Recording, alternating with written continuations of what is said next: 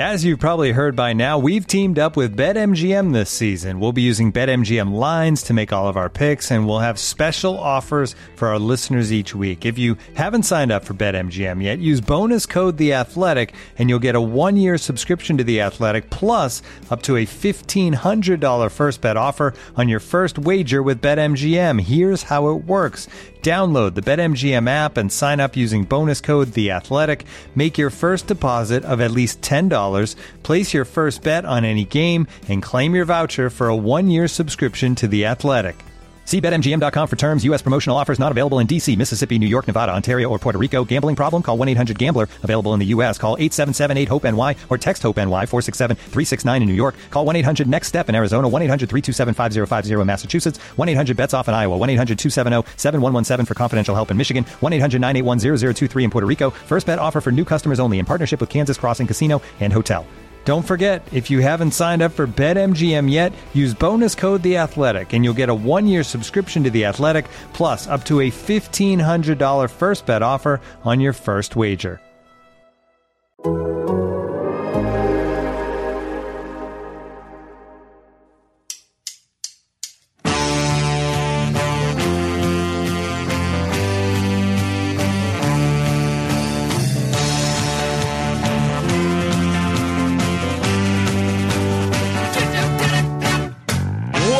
To the Total Soccer Show. This is the Weekend Review. My name is Ryan Bailey, and today we're looking back at a memorable weekend of soccer full of drama. Joining me to do so is the podcast equivalent of a goalkeeper scoring a 95th minute winning header. It's Taylor Rockwell.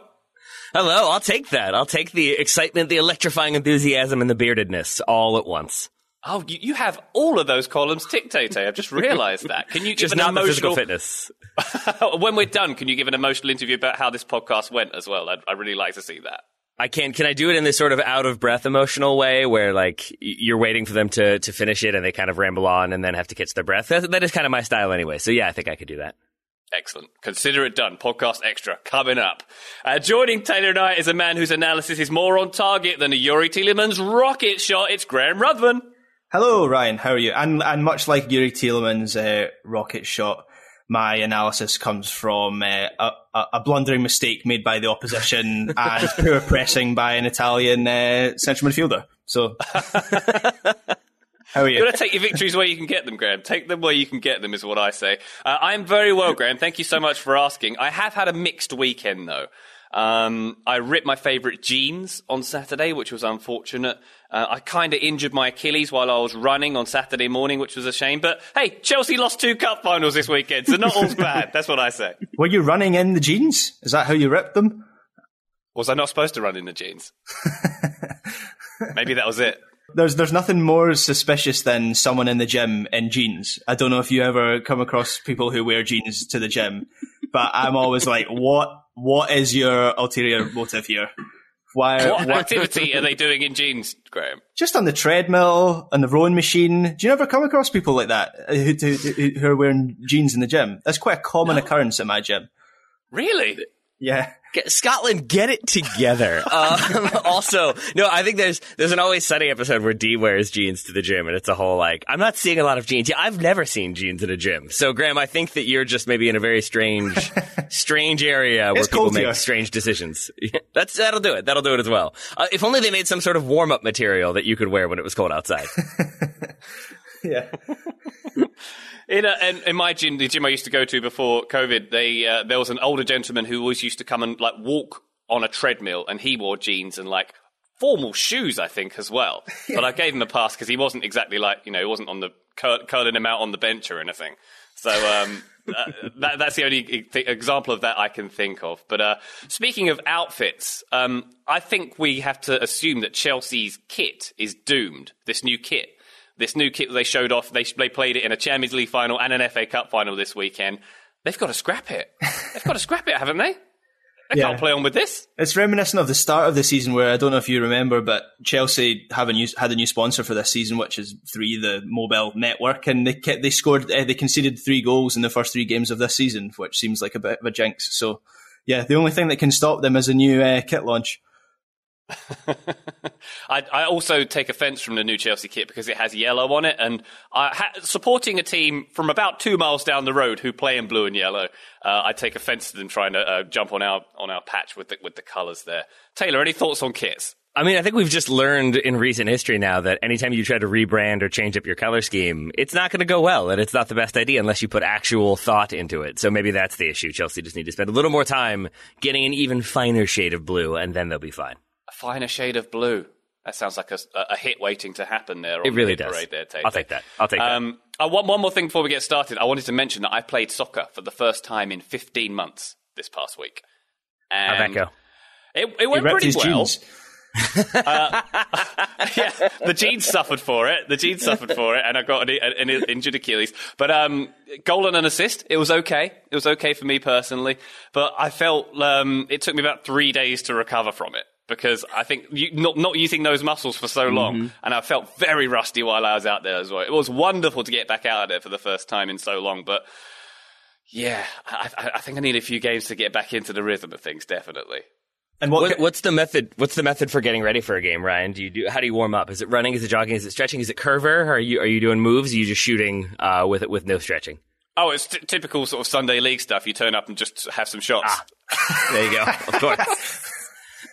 I know that warm up too well. And then you wonder why you pull your groin and your hamstring simultaneously in the first 45 seconds. Like, how did that possibly happen? Very organized stuff. Yeah, and I need to be better at warming down as well. I think that's a big part of it. Now that I'm of advanced years for a soccer player, I'm right up there now. So, if Zlatan can do it, you can do it, Ryan. Indeed. We're both pretty good physical specimens. I bet Zlatan rips his jeans all the time for probably different reasons to I did, in that I eat too much food. Shall we talk about the FA Cup final, gents? How about we do that? Chelsea against Leicester at Wembley Stadium. This one finishing 1-0 to Leicester with the aforementioned Youri Tielemans making the difference with a wonderful strike. This was the 140th FA Cup final, the world's oldest domestic soccer competition. It was 52 years since Leicester were last in this one, although pretty sure they were in the League Cup in the 90s. I think they won it then, if memory serves me correct. There were 22,000 fans in attendance here. Graham, a huge difference here. I felt just watching it from my sofa, having actual fans in the stadium, the roar from the goal being like actually timed with the goal going in, and you know, it just felt very authentic. It felt really good. And having the players also run over to the fans at the end, the Leicester players, and sort of knee sliding and celebrating towards the fans. You had Leicester's owner getting involved as well. I didn't have a dog in this race, but I felt quite emotional watching this. I felt a little bit teary. Like, I don't know whether it's nostalgia for the FA Cup, nostalgia for fans coming back, the fact that an underdog, if of sorts, won this game. But it all sorts of came together in this alchemy of emotion for me. I was in a glass cage with Ron Burgundy. Yeah, yeah. I was also in that glass cage. I mean, it makes such a difference to just watching a game. The intensity, the excitement. I missed opposition fans going way when someone shoots over the bar. They don't have that on the canned crowd noise on the broadcasts. I missed that, and yeah, absolutely. The Tielemans goal was. There was certainly an emotion to it, and I think for the next 6 months, I also felt it when. Atlanta scored in the last minute against Montreal at the weekend, and I think maybe for the next 6 months, I'm just going to feel that and appreciate how much better soccer is with fans in the stands. I was about to reference that Atlanta game as well. That late winner and the roar and that's the bends. That was another one of those feelings. Definitely, that's a great point there. And Taylor, I don't know if you saw in the stands at Wembley, they had the former owner of Leicester, Vichai Srivandar-Prabha. Mm-hmm. He had his quote: "Our dreams can come true if we have the courage to pursue them." And you just see that, and you see what Leicester did in this game, and that just made me totes emotion. And then was it his son getting hugs from all the players at the end of the game? Yeah, right. which I think really intensified it and made a story in which it's the team that are third right now beating the team in fourth, somehow an underdog story, but it did feel that way, and that it felt that way, especially so when you see the owner out there and you see sort of what it meant to the players and to the fans as well. And I will just agree with what both of you have already said, which is that it's great to have them there for the celebrations after the goal, for the celebrations at full time, but also for just moments like in the second half when Leicester are up and they're trying to see the game out, and I think Vardy earns a corner and then vaults to his feet and picks up the crowd and everybody responds, and it's those moments you need. It's those moments that make the crowd so important because you can rally there, and that is a decent amount of energy. I've played in games when we had like 15 fans, and them all cheering had an impact. So 22,000 fans cheering, or at least half of those 22,000, I think definitely also has an impact. And as we get more and more, it'll get louder and even more fun. But for now, it was just nice to see that sort of interaction and the reminder that the players also need those fans, enjoy having those fans for what they bring and the atmosphere they create. 15 fans, Taylor. Nice flex, by the way. I think it was mostly just our like other team drunkenly yelling things, mostly. It is odd that I did pitch this as an underdog victory. It is of sorts, but we do have to remember these are two teams who are owned by billionaires who both made money in questionable regimes, etc., and so on. Both of whom, are at the top echelon of the table, and who face each other in the Premier League in a very important game on Tuesday as well. Why don't we talk about Chelsea and what went wrong or what went right here? Was this game, Taylor, on Thomas Tuchel? Can we question what he did here? I mean, Azpilicueta and Alonso as the wing back sort of drew my attention a little bit. The front three, we had Werner, Mount, and Ziyech. Was he trying to sort of play Ziyech into form, even play Werner into form in this game, and using an FA Cup final platform to do so? And some people questioning Alonso, the aforementioned Alonso, starting over Chilwell. So in some ways, I think Tuchel's got criticism for this game, but if you look at Chelsea, they lost this game, which was reasonably even, to an absolute banger from 25 yards out. Schmeichel made a couple of incredible saves, absolutely incredible saves, and they get a narrow VAR decision going against them. So it's pretty fine margins in this one, Taylor. But what can we say about what Tuchel did wrong or right? I mean, we can say a little bit about that, because I would rather say a lot more about what Brendan Rodgers got right, because I think that is a big difference there. Because Tuchel did sort of what I expected, barring a few of those little switches, like you mentioned, with Azpilicueta playing as the right wing back and Reece James as the right center back. I'm assuming, as the commentators were pointing out, that was to deal with the pace and the counterattacking ability of Leicester. What I think they weren't really prepared for was the intensity of Leicester's press and how consistent and successful it was. Because, and again, I took some issue with the way this game was covered, because the halftime analysis seemed to be all about Leicester were rushing and Chelsea were being too hesitant. And the game that I saw, at least, and I'm happy to be wrong if either of you saw it differently, was Chelsea trying to build but not being able to pass through the middle because Leicester kept crowding there and then pressing so high that it forced these sort of direct balls into Timo Werner, who's going to have somebody tracking him. So oftentimes he's not going to be able to hold the ball up easily. And then even when he does, now that you've had people drop in to try to support for the build out to deal with the press, when you do get the ball into his feet, he has nobody around him for 20 yards. And it seemed like Chelsea just really struggled to develop anything to get a rhythm going because of the way Leicester set up to defend. And I think you're absolutely right, though, Ryan, that they still find a way to get chances, to get moments. They batter Leicester for a decent chunk of the second half. I think that goal is pretty unfair in terms of, yes, it's probably a toenail offside, but once again, that just feels like a very silly way to enforce VAR, but such is life. But I think you're absolutely right that overall it's very fine margins, but credit to Leicester for, I guess, having a finer margin. Is that how it goes? A wider margin? I'm not sure which one it is. They just find it out a little bit. There we go. So to speak. Graham, let's talk about Leicester. And Taylor mentioned they're defending there, a back five. This isn't the first time that Thomas Tuchel has faced a back five by any means, but it seems like they certainly contained Chelsea's front line there. I mean, Fofana was all over Werner, it seemed, for most of it, and Ziyech was made a little bit toothless by that setup that they had. What did you make of the way Leicester set up, Graham? Yeah, to be honest, I have a whole load of contrasting and paradoxical thoughts about this match that I don't really have a solid conclusion over who played well and who played badly, who got it right and who got it wrong. I think Rodgers did some good things. I think Tuchel did some good things, and I also think he did some bad things. And one of the areas that I think Tuchel, I know I'm slightly shifting it a little bit, but I'll come back to Leicester.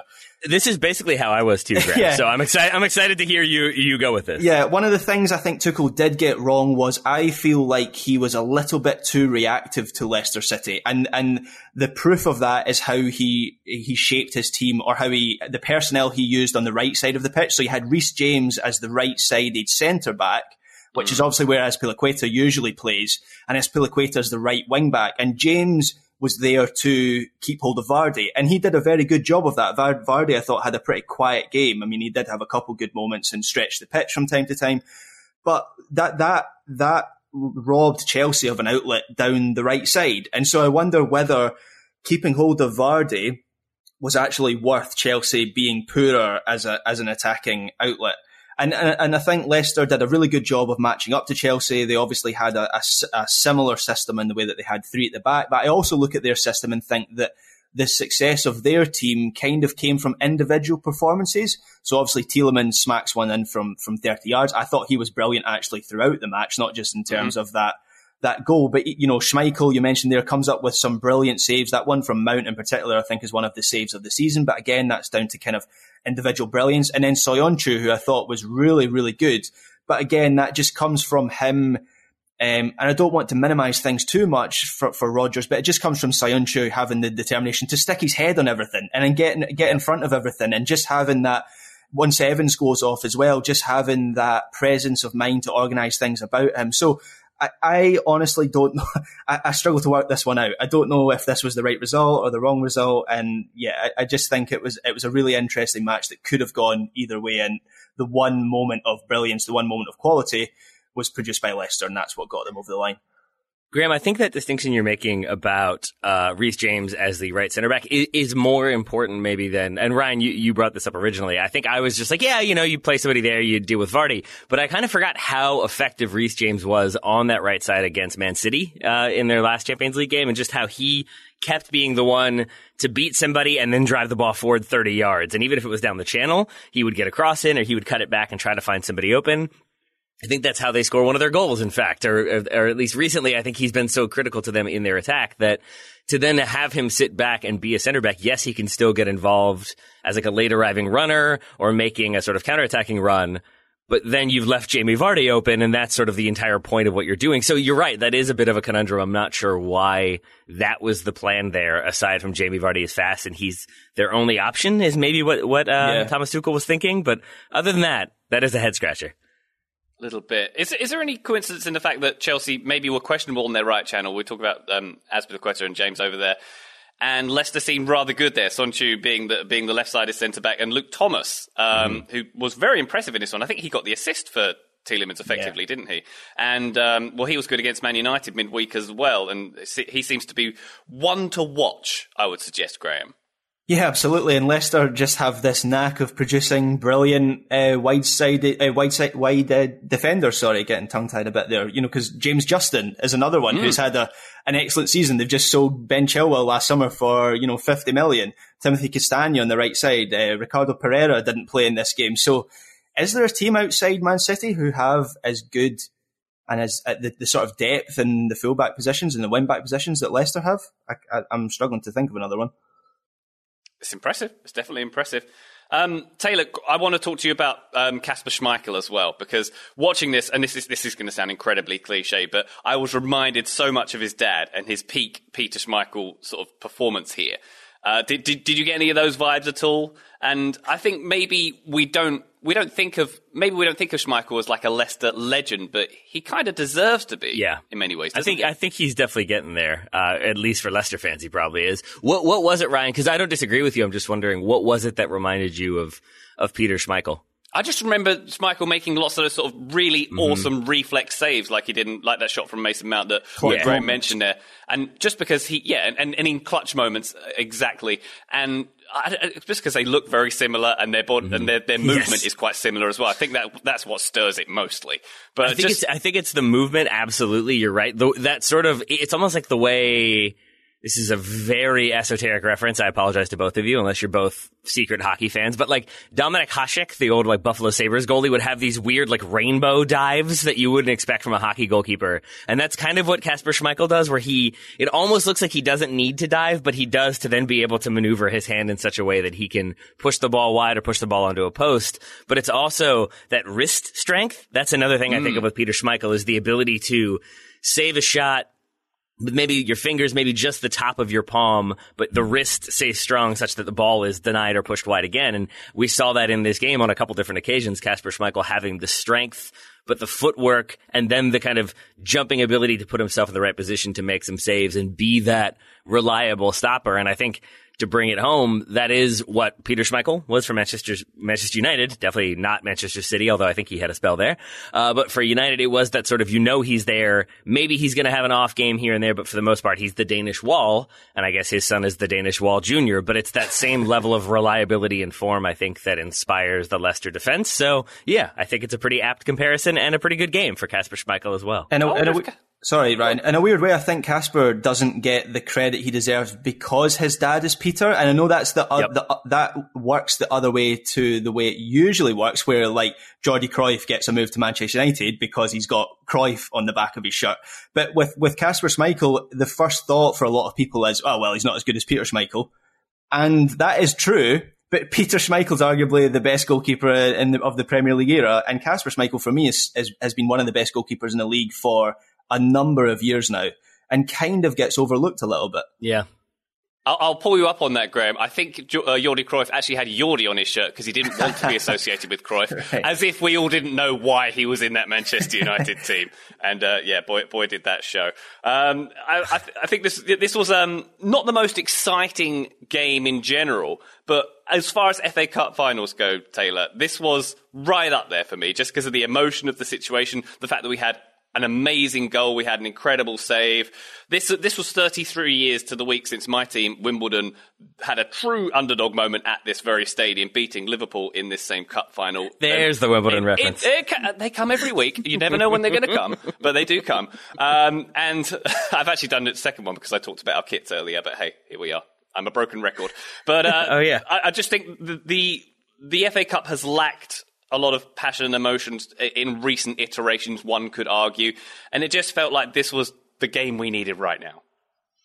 Which is a strange thing to say about a game that finishes 1-0 with a disallowed goal controversially. And I think at first half that I have lots of notes. I don't know how much I'm using those notes for this conversation because it was a pretty even game. I don't think it was necessarily that like 4-3, 3-2 spectacle that we're going to talk about maybe later on with some games from this weekend. But I think for the FA Cup finals we've had in recent memory and then the ones that we've had, the games we've had recently behind closed doors with no fans there, I think there's absolutely an element of like, oh, right, this matters and people care about it and it's fun and it's always fun to win a cup. And the way it played out in those final minutes was, I think, enough drama to make it a good game overall. So yeah, I'm with you. Indeed. Thanks for being with me, Tay. Well, that's one Chelsea Cup loss on the books there. Let's cover another one in a few minutes. Looking for an assist with your credit card, but can't get a hold of anyone? Luckily, with 24/7 U.S.-based live customer service from Discover, everyone has the option to talk to a real person anytime, day or night. Yep, you heard that right. You can talk to a real human in customer service at any time. Sounds like a real game changer if you ask us. Make the right call and get the service you deserve with Discover. Limitations apply. See terms at discover.com/creditcard. Hey folks, this is Taylor from the Total Soccer Show, reminding you that we are inching ever closer to the start of the summer transfer window, which means there are teams that will buy and sell their players early, there are teams that will leave that business very late, and there are teams that will operate in between. But no matter what, it's going to be a chaotic situation. There's going to be offers coming through willy-nilly. There's going to be transactions to be tracked and processed and make sure that enough money is there. There's going to be probably angry clubs calling to complain. There are many things to deal with. And unfortunately for those clubs, there is no sort of business tool that makes things easier, makes transactions simpler, gets the business done efficiently and effectively. But for the small businesses around the globe, there is such a service, Shopify. Shopify is the global commerce platform that helps you sell at every stage of your business, from the launch your online shop stage to the first real life store stage, all the way to the did we just hit 1 million orders stage. Shopify is there to help you grow.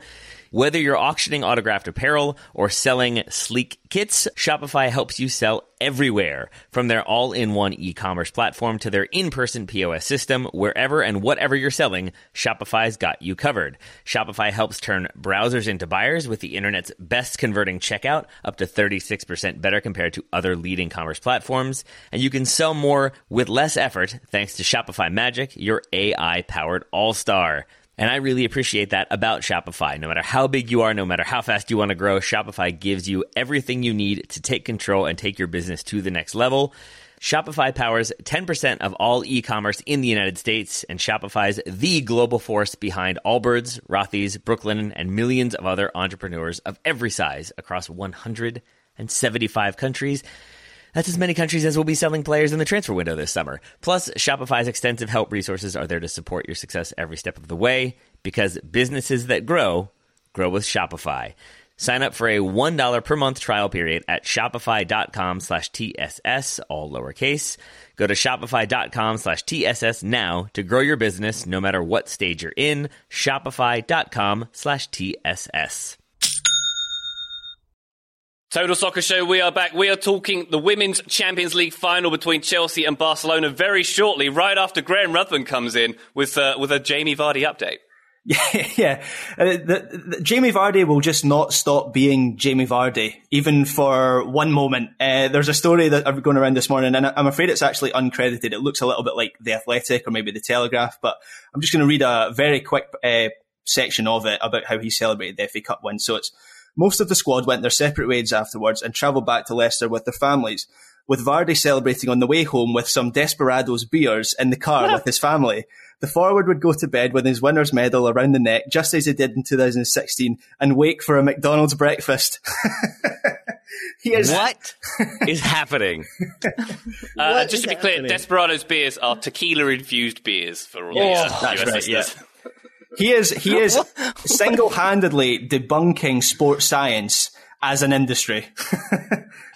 Does he just run so much? Is he in that good of shape that he's one of those where it just doesn't matter because he burns it all off? That's the only thing I can figure, because that made me feel sluggish and ill just hearing those things that he went for. Also, what are the open container laws in England?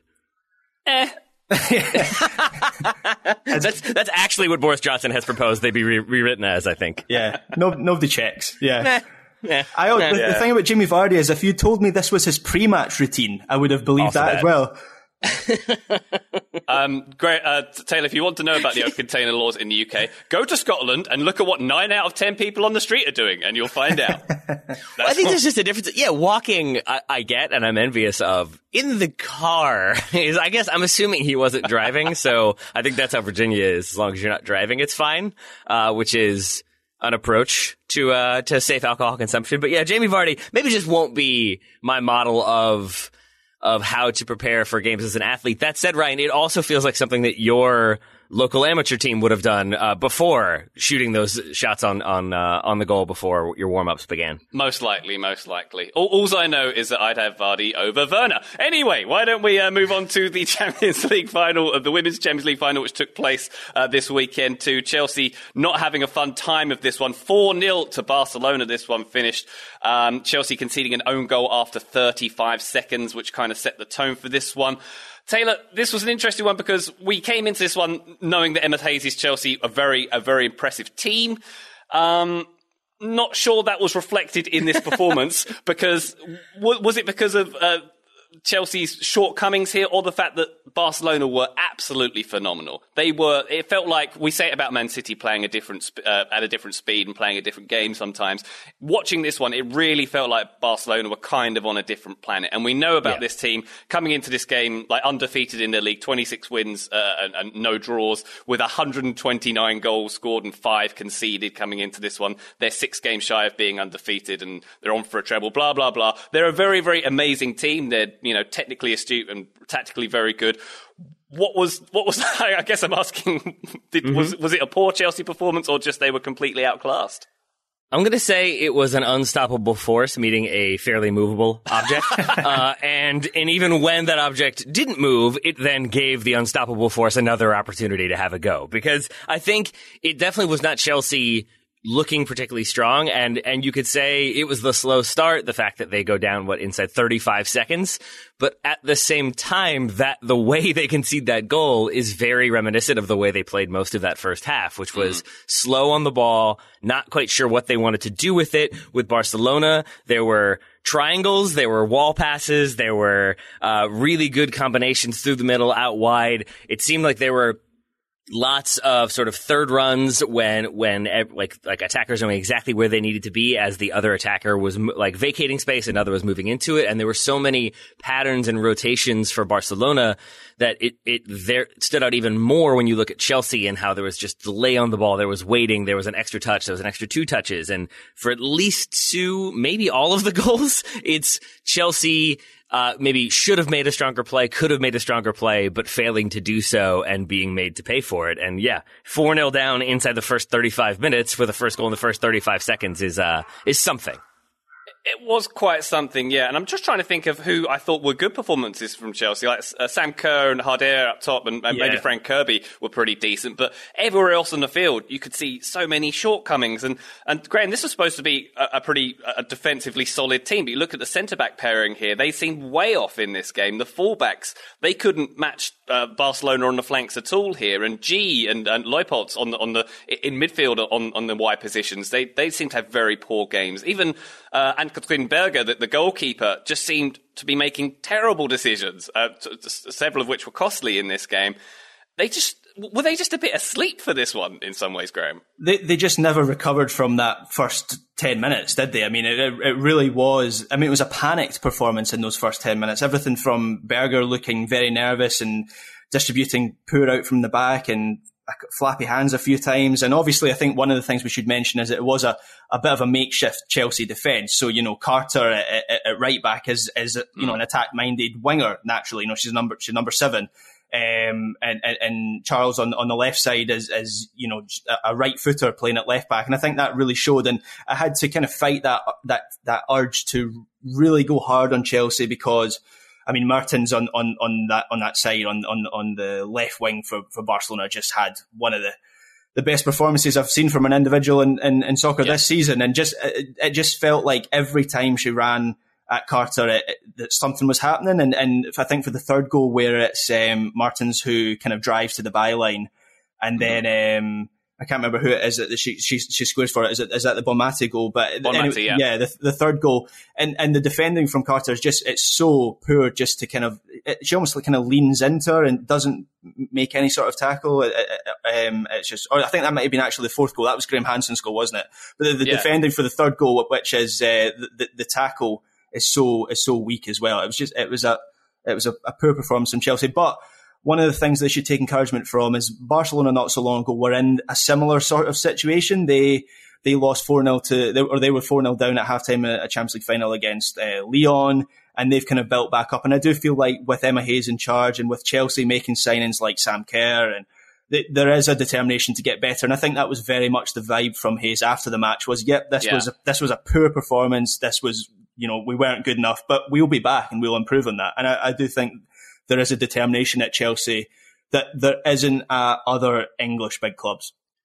Hopefully, as you say, Graham, Chelsea treat this as a galvanising moment because that's the most positive way they can do it. But yeah, certainly a disappointing outing for them. But Taylor, as we mentioned there, Barcelona were just very, very impressive. This is a kind of an academy-built team in many ways, if you will. A lot of, they seem to be mostly Spanish and built on kind of a Barca philosophy. They came out swinging here. They were pretty quick to steal the ball from the outset, quite evidently, I think Chelsea hadn't even touched the ball by the time that first own goal had gone in, apart from the own goal touch, obviously. They were pressing pretty high, and I think, as Graham said, it was Lieke Martens who stood out for me, who I felt was Kevin De Bruyne-esque in the control of the game, and seemed to be involved in all four goals, Taylor, and just a very impressive player for me. And Bonmati was very, very impressive too, but it was Martins that stood out for me. I would say that maybe Lieke Martens is faster than Kevin De Bruyne based on this performance in this game because, yes, she embarrassed some defenders with the pace, but then I think the pace then became a setup to use the technical ability to get around people, to pull in more defenders, and it was she was far and away. Every time there was a player on the ball who was just dusting a Chelsea defender, but then also cutting back to meg them, it was sort of like, okay, I can just assume that's Lieke Martens doing that. And then anytime there was a player like stretching the line and making smart runs in behind, I could assume that was Hermoso, who I believe got a goal in there. Yes. I haven't checked him. Thank you. But yeah, overall, I I'm with you that I think Chelsea could use this as motivation to continue to build and get some things right next time. I think the addition of Reitan made a big difference in the second half, although obviously it doesn't change anything. But for Barcelona, yeah, I think this is a team that they can just continue to build as a cohesive unit and continue to be as dominant as they've been until somebody can catch them. I'm assuming Lyon will try to find a way to make that happen next year in the Champions League. But I thought this was a really fun game, which is not necessarily surprising given that you have 4 goals, but also sometimes when you have a blowout like this, it's not that captivating of a game. But because of how dominant Barcelona were and the way that they went about getting the goals and just kind of causing Chelsea nightmares across the board, Leopold's out at halftime, I think. I felt very bad for her for having to spend the second half just thinking about all the different things that went wrong for her in the first half. Yeah, that was quite harsh getting pulled at halftime. And I think it was Graham referenced it. I think it was Niamh Charles. Was it the 4th goal where she was wildly out of position and didn't beaten 4 really times. Yeah. try and challenge for the ball at all? And it just didn't seem like their night, unfortunately. She legitimately got beaten 3 times in that sequence. Yeah. She gets outrun for the initial ball in, then she catches up and gets beaten again, and then as Lieke Martens is getting to the end line, she beats her 1 more time. So 3 moments of Lieke Martens embarrassing 1 defender in about a 10-second period. I know this Barcelona team the season they've had has been utterly incredible. 26 out of 26 in the Spanish league, 128 goals, conceded just 5. So it's possibly the case that they are just an unbelievable team. But I do feel like Chelsea are better than they showed in this performance. And I do wonder just how much of this was down to stage fright, I think, as Emma Hayes called it, especially just at least the 4-0 scoreline. And I thought it was quite telling that Chelsea, the one player that they had who I thought seemed to have some form of composure and just seemed to be quite comfortable on the stage, and even so she missed a few chances, was Harder. And obviously she's been here before last year, with Wolfsburg. So yeah, I do wonder just if this was a case of as I say, stage fright and just Chelsea getting a shock of the level of Barcelona. And now they've had that shock, whether they would actually get that shock a second time. I feel like they would, if they face Barcelona again, I don't think they would, the gulf would be quite so massive. There was such a confidence in the way Barcelona attacked in contrast to what Chelsea were trying to do that you could see, because I honestly didn't think Harder even had that good of a game. She obviously gets into good attacking positions, but then doesn't take those chances. Yeah. And I'm not saying you said she was having like the best player or anything like that. She did miss chances. I just felt like she was the one who didn't look like her mind was scrambled, basically. But I would agree with that. I would say though that like with some of those chances she misses, you can see that like, I hope I score this sort of idea as she's striking the ball. And with Barcelona, I think in contrast, you just saw the I am going to score this mentality. And that's just such a difference. If you're shooting and not really, I've talked about this before, if you're shooting and not really thinking about it, but just knowing what you want to do and then doing the mechanics properly, you're so much more likely to score than, I hope I get this right, I hope I finish this right. And you like, maybe you like turtle head it a little bit when you go to head the ball because you're not quite sure you're backing yourself. What? And you do what? You know, when you like, Did you say turtle head it? Yeah, like crouch your head down. So instead of going to meet the ball with your head, I'm doing it right now. I know you mean telling my voice. Yeah. Okay, that means something different where I come from. Yeah, okay. Me too, but I get what you mean, Taylor. I mean, maybe they had to poo as well. It could have been that. Goodness me. Well, I, for one, welcome our Barcelona feminine overlords. Also, can we just make the point, Barcelona, like, maybe look at that team and see what happens when you have a bunch of homegrown players come through and then you bring in a couple like next level players to like round out that squad. Maybe just a reminder for the Barcelona men's side that bring through your academy players and rely on them and you see what happens. That seems to have worked before for them. Yeah, so maybe they should take note from the women's side, definitely. Well, speaking of Barcelona's men's side, we're going to be talking about them, the Spanish title race, and a bit of Calcio as well after these messages. This episode is brought to you by Michelob Ultra, the official beer sponsor of the NBA. Want to get closer to the game than ever before? Michelob Ultra Courtside is giving fans the chance to win exclusive NBA prizes and experiences like official gear, courtside seats to an NBA game, and more. Head over to MichelobUltra.com/courtside to learn more. Today's episode is brought to you by our old friends, Mack Weldon. Wouldn't it be nice if we could have things both ways, like a zero-calorie cheeseburger, internet ads in March that weren't just reminders to do your taxes, a dog that never needs walking after midnight when it's cold, a Manchester United that is consistently good instead of their current scattershot approach? Well, we tend to think of clothing as an either-or situation as well. People think looking sharp means starchy Oxfords and stiff chinos rather than effortless comfort. But it's possible to have it both ways. Mack Weldon makes timeless apparel with modern performance fabrics for guys who want to look and feel sharp without sacrificing comfort. From their light-as-air underwear to innovative anti-odor tees and versatile yet comfortable pants, Mack Weldon has a full range of clothes that never go out of style. I got a few things recently, including a long-sleeve polo, which I love, maybe the most comfortable t-shirt, which I also love, and my new favorite sweatpants, the Ace sweatpant. It's exactly what I described above, comfort and versatile, but still stylish. It's the type of sweatpant I can wear to pick up my kids from daycare and not think, I'm now wearing sweatpants in public, the other parents will judge me. Now I just think, judge away, nerds, because you will never be this comfortable unless you're also wearing a pair, in which case, high five. Mack Weldon is not flashy. It's just classic, always in style, and made from the world's most comfortable performance materials. They're designed to fit both your style and the demands of modern life. So get timeless looks with modern comfort from Mack Weldon. Go to mackweldon.com and get 20% off your first order with promo code TSS. That's MackWeldon.com, promo code TSS to get 20% off your first order. Thank you to Mack Weldon for sponsoring today's episode. Total Soccer Show, we have returned, everybody, and we are talking Calcio, Derby d'Italia specifically, or the Conte Derby, as we may call it. Juventus against Internazionale, this one finishing 3-2 to Juventus, a pretty eventful one, a huge game for Juve as well. They're now 1 point off the top four with one game to go after Milan drew with Cagliari at the weekend. That race for Champions League soccer getting very, very tight. Next week, by the way, Milan are at Atalanta and Juve are at Bologna. It's very delicately poised. We have Juve, Milan and Napoli all fighting for 2 Champions League spots, with Atalanta, by the way, securing their place in the Champions League. But Graham, this one was a wild, wild derby d'Italia. Quite a lot going on. We had quite a lot of penalties. We had quite a lot of red cards, at least 2 red cards, I should say. Do you remember, Graham, how Juventus got relegated for choosing favourable referees? I'm just mentioning it out of no reason whatsoever, really. But anyway, what are your thoughts on the game? Oh man, this match was chaotic. This Derby Italia woke up and chose violence, is how I would put it. 2 red cards, 3 penalties, a saved penalty, which obviously Ronaldo scores the rebound, 2 fight backs, 5 goals. It was everything I really wanted from this match. And you're right, some questionable decisions from the referee. I mean, I don't know whether the UK broadcast didn't show many replays of the Cuadrado penalty kick in particular. I didn't get a good angle on that, despite the fact I deliberately went looking for one. I don't know about you guys, but that one seemed soft in particular. Yeah. We didn't. I'm with you. We didn't get a lot of replays of different moments, and those that we did, I think, were still confusing. I think it is part of the problem of when you have. I'm assuming this game was called from a monitor, and so the people who are doing it have to kind of rely on what's in front of them, and they can't see the other stuff that's going on as you can in person. But I felt like some of the red cards as well. At least the first one, the Brozovic one, a little bit more straightforward. But yeah,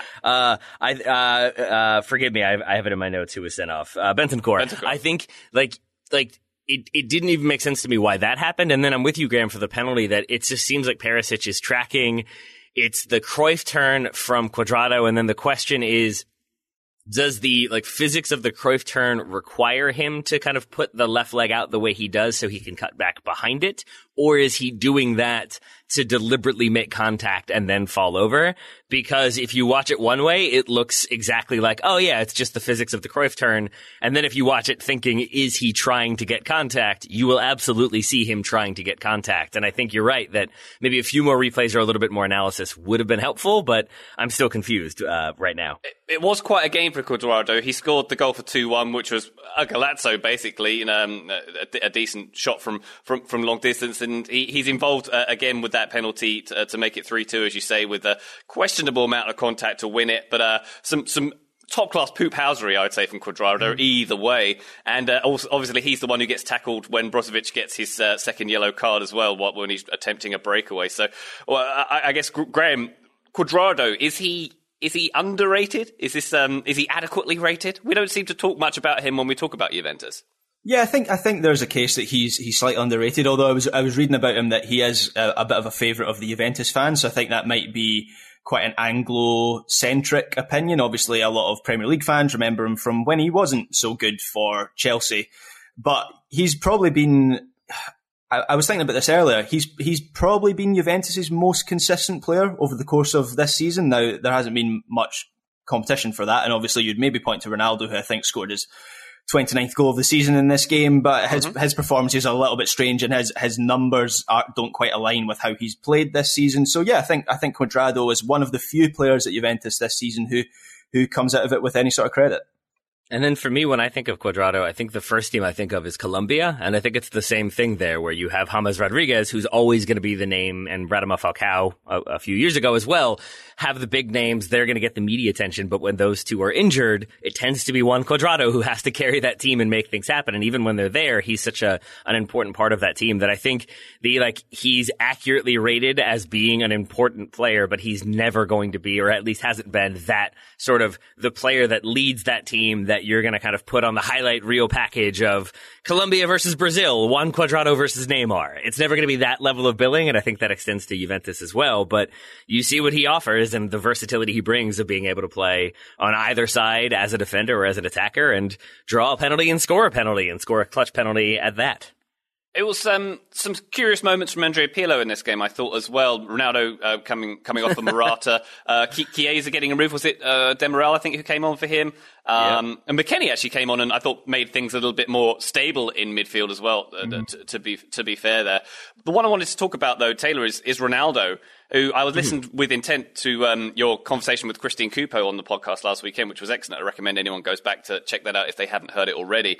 And to build on that conversation about Ronaldo, I just noticed that he seems more than ever quite detached from this team. Yep. He definitely wasn't celebrating the other goals that he did not score. He seemed a bit like he got away with the penalty, with the rebound and everything. It's like he's a separate unit to the rest of this team, isn't he? And it feels like he's in he's in a glass case of unemotion.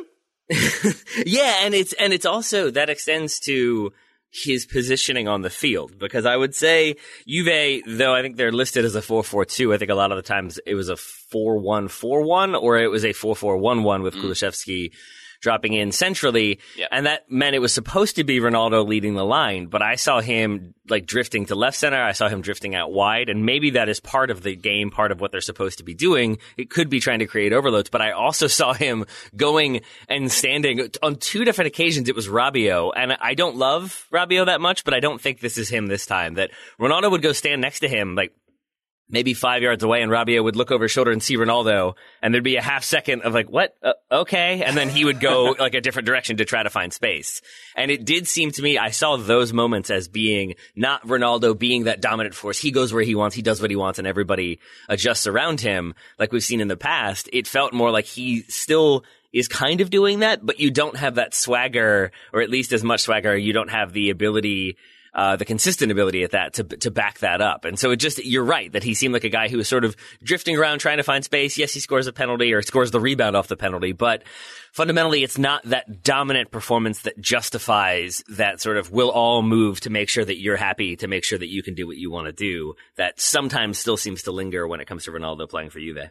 Graham Ruthven, prediction time. Where does Ronaldo go next season? I think you mentioned before we came on air that there's rumours that he's been shipping his supercars somewhere or other, which is the classic millionaire sign that you're on the move. Yeah, Twitter's got a video of all his supercars being loaded into a massive truck at his Turin home, so that's a clear sign that he's off. I mean, I do wonder where they're being shipped to. Where are those cars going to? Does Ronaldo own a private island in the shape of his head somewhere in the... I know that you're saying that in jest, but the answer is yes. And then I think he gifted it to his agent. He bought his agent an island. I actually think you got it wrong. He's actually a big fan of the TV show from the 80s, Knight Rider, which famously the car would ride back into the back of a truck. So he wants to do that move while on the highway. Just drive his car into a truck. I like that you say that's the famous part of Knight Rider, as though it wasn't the fact that it was a talking car.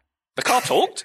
Yeah, man. I think with Mr. Feeney's voice It from did have Boy Meets Mr. World. Feeney's voice, the teacher who followed Corey Matthews from like not weird nursery at all. all the way through to college, which isn't weird So at all. what you're saying is that Ronaldo has a fleet of Knight Rider cars. Those are his friends, and now they've decided that they're going off somewhere else because he's had enough at Juventus. Like, I'm so sad. Is Jorge Mendes like programmed his voice into one of those cars? He's like, I like to think that Weston McKinney got programmed into one of them. They seem like they're buddies. hey, Weston, take me to Lisbon. I'm sorry, Cristiano, I can't let you do that. Oh no, we've made it Dave now. Oh no. Now we're in trouble. Or no, I'm sorry, Dave, whatever that thing is called. Yeah, I don't like that at all. Oh, wonderful tangent. We don't know where Ronaldo's going to be. It seems unlikely he'll be in Juventus given their precarious situation. We've spent a relatively long time on Italy. We have lots to get to on this podcast, gents. Why don't we turn our attention to Spain and the title race, which is still as electric as ever. It's going down to the final day, Graham. We've got the two Madrid teams who will be facing each other for the right to win the title. Atleti in the driving seat at the moment after this weekend's results, which went as follows. Athletic Club were beaten 1-0 by Real Madrid. Atleti getting a clutch win over Osasuna, 2-1 in that one. Villarreal and Sevilla will virtually out of the picture, but they got a 4-0 pounding from Villarreal as well. And Barcelona, who will finish outside the top two for the first time since 2007-08, falling 2-1 to Celta Vigo. Graham, I suppose the game we should start with is Atleti and Luis Suarez saving the day. Yeah, certainly did. And also Moussa Dembele, who put in the group chat, jumped so high over. You know how you see someone hopping over a shot a little bit? Moussa Dembele is, you know that way where you jump where your knees are up to your chin? Mm-hmm. He's jumping so high because he knows if he blocks that shot, he's never playing another game for Atletico Madrid. But yes, very, very typical of this season that I guess that Suarez would come up with the big moment for Atleti. What I would say about this day in La Liga was it was quite overwhelming with all the games being played at once. So I'm not sure you're going to get much sort of tactical analysis out of me today, just because, as I say, it was overwhelming and having to keep an eye on so many games. And I didn't actually watch all that much live of the Barcelona-Celta Vigo game because obviously they needed a miracle to still be in it. So I was watching Real Madrid and Atletico Madrid, but I thought the two performances of Atleti and Real Madrid were typical of their season in that Real Madrid did just enough to beat Athletic Club. I don't think they were particularly impressive. And in Atleti, going through the ringer, all the emotions, falling behind with 10 minutes to go, going through it all and then finding a way to beat Osasuna. I think I said a week ago or 2 weeks ago that actually Atleti being in this sort of grind might be their comfort zone. And I actually think that, I mean, ignore the fact I said Barcelona were going to win La Liga title at the same time. But I think that's kind of been proven right. This kind of feels like Atleti are going to get it done in the way that Atleti know how. Well, I agree, Graham, because sorry, Ryan, I just wanted to add that, like, I think this season, for, like, how much we've talked about, like, the impact of COVID and not really getting that much of a break between last season and the start of this one, and injuries and having to deal with fatigue. Like, you don't have Madrid looking their peak. You certainly don't have Barcelona looking their peak. You do have Atletico, like, making difficult circumstances work, which is what I tend to think of them doing really, really well, especially under Diego Simeone. So I think you're also right to kind of throw tactics out a little bit at this point because you have so many injuries and so many different question marks around so many different teams that it just becomes like, just find a way to win, guys. And in this case, Suarez, Carrasco, Correa tried to find a win about 14,000 times before they eventually did, but they do, and that's what's important. Yeah, and it was a well-scripted game, this one, with the couple of offside goals before, actually, Atleti didn't even take the lead in this game until, the 88th minute, and they had 73% possessions. They had 26 shots to Osasuna's 5. It feels that it's a bit damning when you look at it from that perspective, but yeah, a very dramatic game. Atleti now must beat Valladolid next week to ensure they win La Liga ahead of Real Madrid. Valladolid's owner, by the way, Brazilian Ronaldo, which is an interesting link to Madrid there. Madrid are 2 points behind. They've got Villarreal next weekend. Villarreal, who I mentioned, beat Sevilla 4-0 this weekend, so I imagine that will be no easy task for them. So it is fairly delicately poised. Graham, it feels a bit like the ending when Atleti last won the league, was it? And they had like a 0-0 they crunched out with Barca on the final day, and that kind of, as you say, sort of hanging on for dear life to win. Yeah, a famous 1-1 at the Camp Nou on the right. last day of the season. I think 2013-14 season, Diego Godin with the kind of famous goal. And yeah, that very, very much feels like, to be honest, I had that sense from the 0-0 draw at the Camp Nou. I can't remember, was that 1 or 2 weeks ago? Whenever that was, felt quite reminiscent of that. And I feel like Atleti have been liberated by getting through that match against Barcelona where they have it in their own hands, and they just need to win the matches they've got. And after all this talk of Atleti modernising and become a slightly different team under Simeone, and they have to a certain extent, like they are better in the ball. Some players like Carrasco, what a season he has had. I mean, when he returned to Atleti from China, I think everyone was really, really surprised because he wasn't that good in his first stint at Atletico Madrid. And now he's arguably been their player of the season along with Suarez. And I don't think he thrives in a previous Atleti team. So they have changed a little bit, but yet they've still come to the business end of a season, and they are doing it in the way only Atletico Madrid can and know how to do it. So there's a little bit of comfort in that. And I think they're going to do it now. Like, they're going to beat Valladolid in the last day of the season. And if they don't, all those Atleti fans who are outside the Wanda at the weekend, I'll post my home address and you can come and abuse me. Oh, wow. I do like, though, Graham, that you're absolutely right that there was going to be this expansive, free-flowing Atleti team that is not what I would say they are now. But you do have João Felix coming on and getting a very nice assist with a good ball over the top for the equalizer. And then I thought also Kieran Trippier, who is maybe splitting the difference between the two, though I think of as more a like Simeone-style 4-4-2 defender. But his set-piece delivery, some of the crosses he puts into the first half, and then I think the same in the second half, I thought he was also a really important and excellent player for them on the day. But I think, in the end, I'm giving all the credit to Carrasco because he just kind of doesn't stop, ever. He just keeps running and moving and finding space and standing people up and doing step-overs and then getting assists for game winners. Well done, Carrasco. Well done, Atleti. Well done, and begrudgingly well done, Luis Suarez, who is on the cusp of winning Liga titles with two different teams. And Barca fans can say what they want about Joseph Bartomeu, but he did have the foresight to sell him to Atleti to stop Madrid winning a title. So that's impressive stuff. And talking about Real Madrid's game with Athletic, I think Graham touched on it. Not the best of games by all accounts, and Real Madrid grinding out a 1-0 win at a very difficult place to go, San Mamés. Of course, the Basque Country is not an easy trip for any team, but so credit to Real Madrid for coming out with 3 points there. But Barcelona, a good day for their women's side, not so much for their men's side, suffering at Celta Vigo here. Their defence letting them down once again in this one, and Ter Stegen having a poor game as well. Leo Messi looking a bit wasteful, Graham, in this one as well.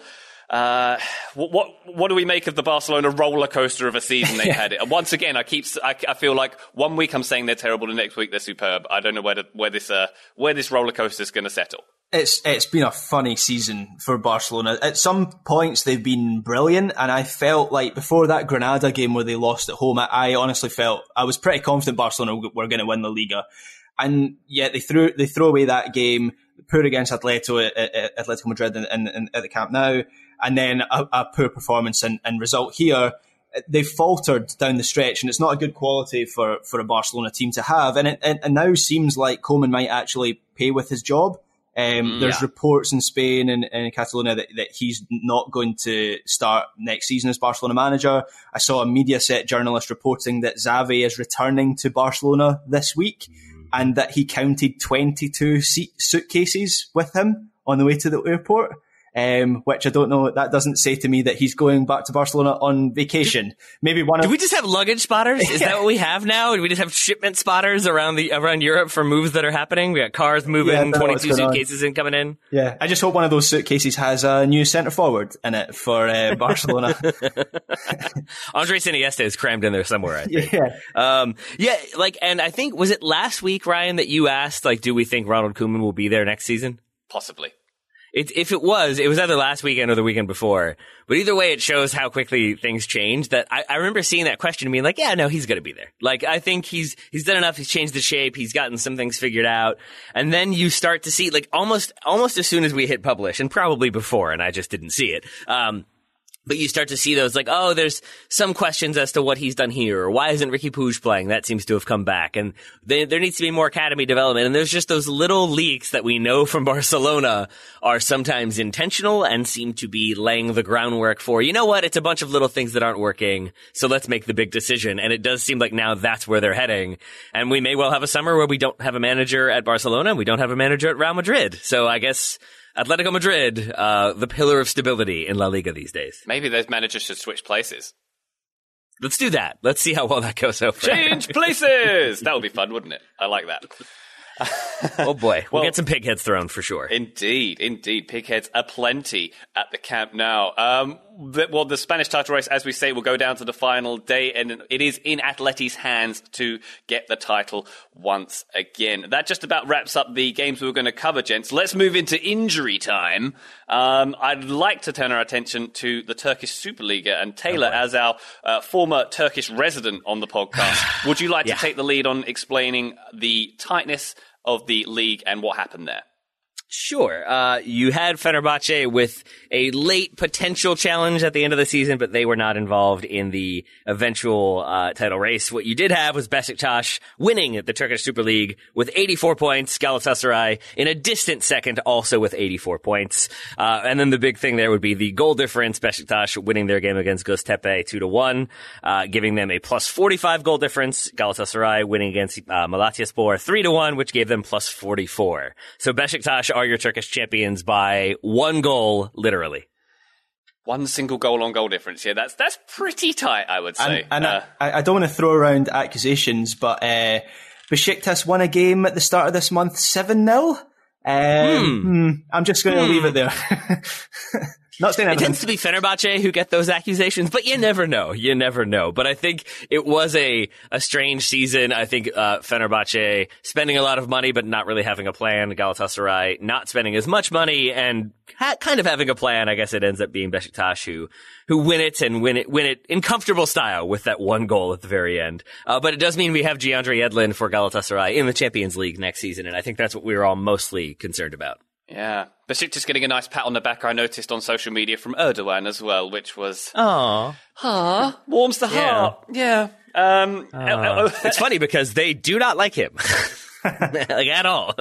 So, and Erdogan has links to Başakşehir, doesn't he? Is that not a thing? I believe the stadium is named after him. Right, so there you go, yes. Yeah. So yes.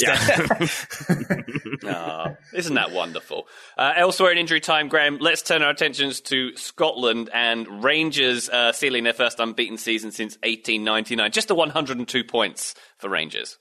Yep, that's still less than Brendan Rodgers' Celtic got a 2 or 3 seasons ago. They got 106, so still got a bit of improvement to the Stevie G. You can improve things a little bit there, but yes, they've just been totally untouchable this season. 26 clean sheets from 38 games, which I think prime Jose Mourinho would be proud of that. So yes, worth mentioning, quite an achievement for them. The other thing I was going to mention was, I know we referenced it at the start of the show, but is Alisson Becker, the Liverpool goalkeeper, the first player in tracksuit bottoms to score a Premier League goal? I feel like he must be, because Gabba Karai, I don't ever remember him doing that from a corner kick. Oof. Did Begovic wear trousers? Did he ever score? I think he did, didn't he? Way back. I'm obsessed with this now. I also want to know if anybody's ever scored a goal with a hat on. I miss those days with goalkeepers rocking the hats. We had one of those earlier in the season, and it was my favorite thing about that game. Who was the Crystal Palace keeper who was used to wear those tatty grey ones? Yeah, that's Gabba Karai. Yeah, that's right. Yeah. That's what you're saying. Yeah, yeah. That's a good question. I think what we need at Rangers is Cristiano Ronaldo. Clearly, that's what they need to put them over the top next season. They weren't over the top enough already. Let's get that going. Yeah, either they'll get 107 points or they won't even qualify for the Champions League. Could go either way with Cristiano Ronaldo these days. Imagine those supercars on their way to Scotland. Exciting times. And I think Steven Gerrard to Real Madrid is also confirmed now, right, Graham? Well, it has to happen at some point in his career. Yeah. One would imagine. Speaking of exciting times, my final thing I wanted to mention, we have the situation in the Premier League is that we have Leicester, Chelsea, and Liverpool all vying for those final 2 Champions League spots. We have a title race in France, which will go down to the final day between Lille and PSG. We have the title race in Spain we've already mentioned. But in the Bundesliga, we know our Champions League teams. We know who will win. I am saying the Bundesliga is the most boring league at this point. It's the problematic league. We got to figure out a way to solve the Bundesliga. For people who are new to the show, I promise I don't actually mean that. What they should do is, you know how you were talking about Barcelona and Real Madrid swapping managers? What they should do is they should get the second team in the Bundesliga to swap managers with the first. Oh, wait, no, they're already doing that. Right, yeah. Such a weird managerial merry-go-round in Germany right now. But my question for you all, I wrote this down before we started recording. If you could only choose, if one of these things, if three of them were going to happen and one of them weren't, which one would you choose? Leicester making the Champions League, PSG losing the title, Atleti winning in La Liga, or I think those are my three. So I guess I said four. I know I've got three options. These things we would like to happen or things we think will happen?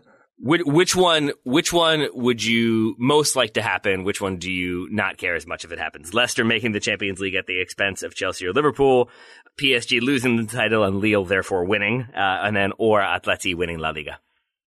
PSG not winning the title, I think, is the one you least care about? No, that's the one I would like to see happen. Okay. I think, because I think Atleti are like, as much as I would like them to win La Liga, they're like, they've been up there for a while now. Leicester is probably second on that list because, again, I would like to see that happen, but they're pretty consistent. Whereas Lille winning Ligue 1 is something I didn't think would happen at the start of the season. So I'm with Graham on that one, I think, although your OnlyFans followers looking at your PSG shirt collection might be dismayed by that decision. But I think it's a close second with me with the Leicester situation because I'd like to see them get in, and I don't want to see Liverpool sneak it, frankly. Controversial. There we are. All right. I've asked, I've answered. Liverpool fans, it's Ryan J. Bailey on Twitter. Come at me, bros. Can I just one more mention of... Can we just name this segment, Can I Just Also? Yeah, Can we just do that and then we're good to go? Yeah. One thing I would like to recognise is, as a bit of a Spanish football fan and through my job cover a lot of Spanish football, really, really sad to see Eibar go down at the weekend. They have been brilliant value in La Liga for the last few years. The smallest club in any of the big five leagues in Europe. De Peru is such a great venue. I've not visited, but I'd really like to go. So I think they will be missed in La Liga, and I hope to see them back pretty soon, hopefully next season or the season after. Oh, hopefully so. I've got a soft spot for the Basque teams as well, so that's a sad one as well. That just about concludes the weekend review. Thank you very much, listener, for holding on until this point, if indeed you have. Taylor Rockwell, a privilege to record with you once again. Right back at you, buddy, and I believe I have to stick around to give you my emotional post-match comments. Is that what we landed on at the beginning of this show? That's right. Please stay on the line. Meanwhile, Graham Ruthven, onlyfans.com/sexyg, if you want to find him there. And for the meantime, thank you very much, Graham. Thanks, guys. I'm hopeful that you were able to hear me over the building site noise in the background. Taylor, please edit that out where you can. I mean, it's a novel choice to live on a construction site. I don't know how that's working for you so far, but I think your kids are getting some nice real-world experience. Yeah, we deliberately, that was one of the filters we chose was when we were searching for this property was building site, tick. Give us only building sites. Beep, beep. The Graham is reversing. Bye, everybody.